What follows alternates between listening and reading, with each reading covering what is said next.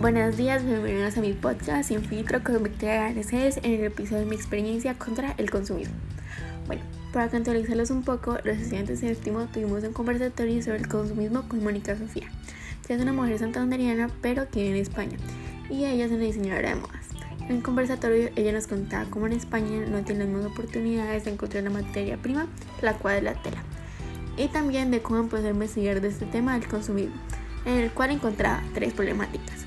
La primera era la ecológica, ya que se necesita demasiada agua para producir camisetas y aún más para producir jeans. También de cómo algunos productos son hechos con plástico y cómo los químicos para teñir la ropa llegan a los ríos y a los océanos. La segunda problemática era la económica, de cómo la publicidad hace que compremos y compremos. Y la última problemática, la cual es la social, que es de cómo las personas que hacen la ropa no les pagan lo suficiente.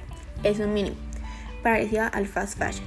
Entonces ella nos decía de cómo era posible que nosotros compráramos un vestido de 50 euros y la persona que lo produce era una de 50 céntimos. Desde eso ella empezó a querer ser parte del cambio y no solo a quedarse en palabras. Entonces ella nos empezó a contar qué cambios se empezó a realizar y las prendas nuevas que ella creaba, ya fueran de jeans o de otras prendas, para crear unas nuevas. Ahora nosotros como estudiantes de séptimo quisimos también empezar a ser parte del cambio y teníamos que escoger una prenda para cambiarla y poder volver a utilizar. Pero en este caso yo quería hacer dos.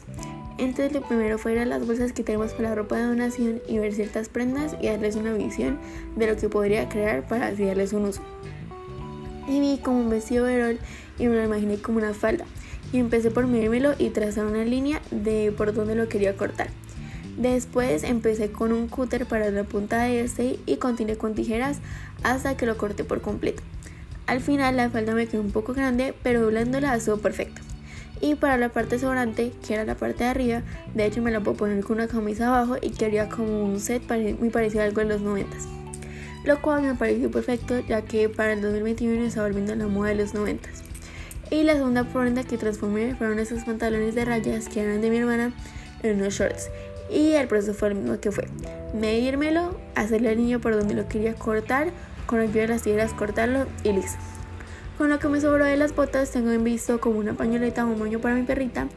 Y les confieso que al final vi dos jeans y una camiseta que eran de mi hermana y estaban en la bolsa, entonces me los puse y me gustaron, así que me los voy a quedar.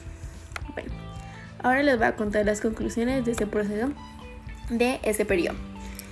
En ese proceso que llevamos sobre el consumismo y el fast fashion, me parece increíble todo el daño que nuestra ropa le hace al medio ambiente y a las personas que lo producen.